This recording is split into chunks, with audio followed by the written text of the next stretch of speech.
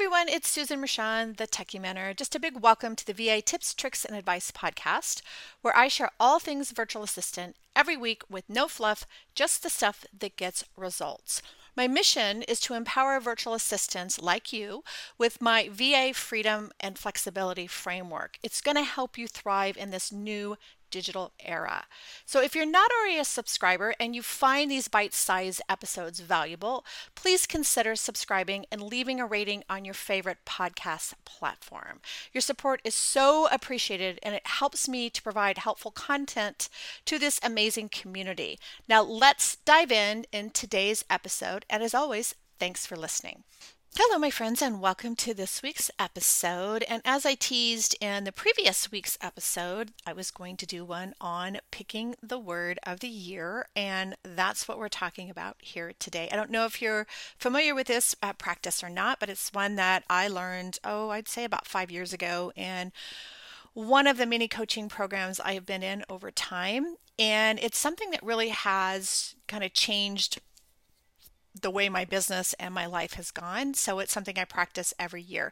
And so the concept is really about, instead of setting a New Year's resolution, is creating or picking a single word that encapsulates a theme, a value, or an intention for the upcoming year. So my ideas when it comes to the word of the year is it's an intention for what I'm hoping to do in the new year. As I've already mentioned, this year's word was evolve, and it just came to me, it just kind of floated into my mind and it stuck, and that's how I picked it.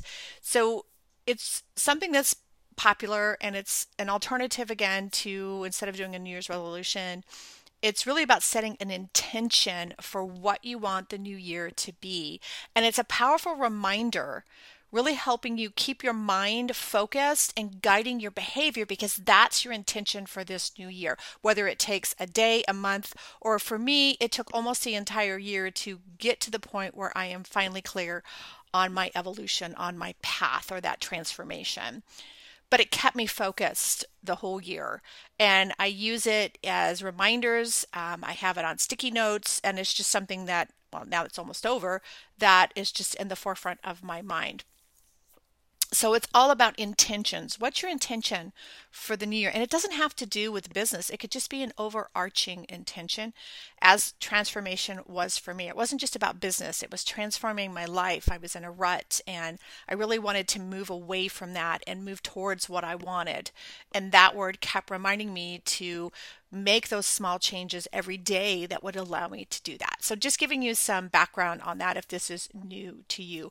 But your word, and it's a synergy between your word and your intentions. It helps foster those positive changes. So if you're looking to change something in your life, maybe you want to step back and think, well, what would be the word that would kind of encompass that intention for the new year?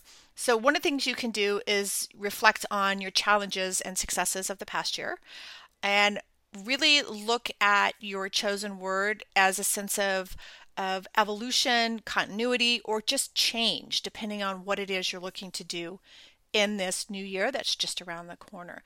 And so identifying your word, for me, it just kind of shows up in my mind. And I know it's the word because it keeps coming back up. And so I've learned to trust and learn to listen, and it shows up. And that's how I figure out my words.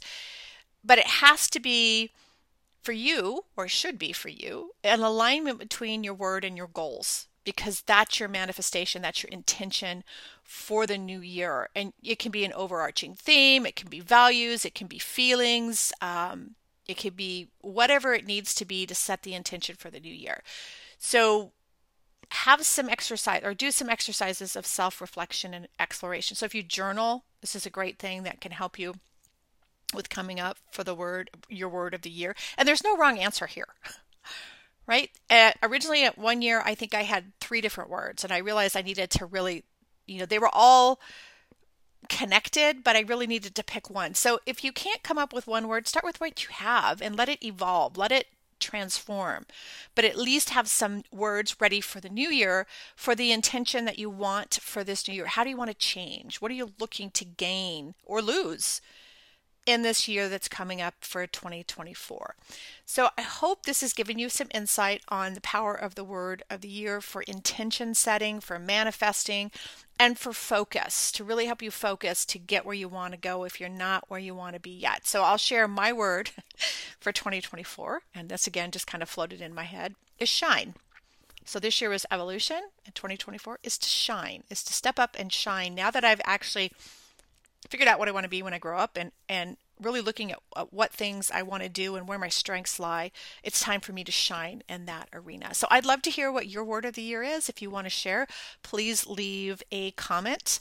And if you want to leave a little more about why you chose that word, I would love to hear that too. And if you're not open for this is fine too.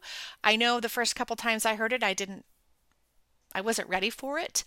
So it took me a while. So just something to think about. But if you're ready, pick your word, share it with me. I would love to hear from you. And thanks as always for listening. And I'll see you next time.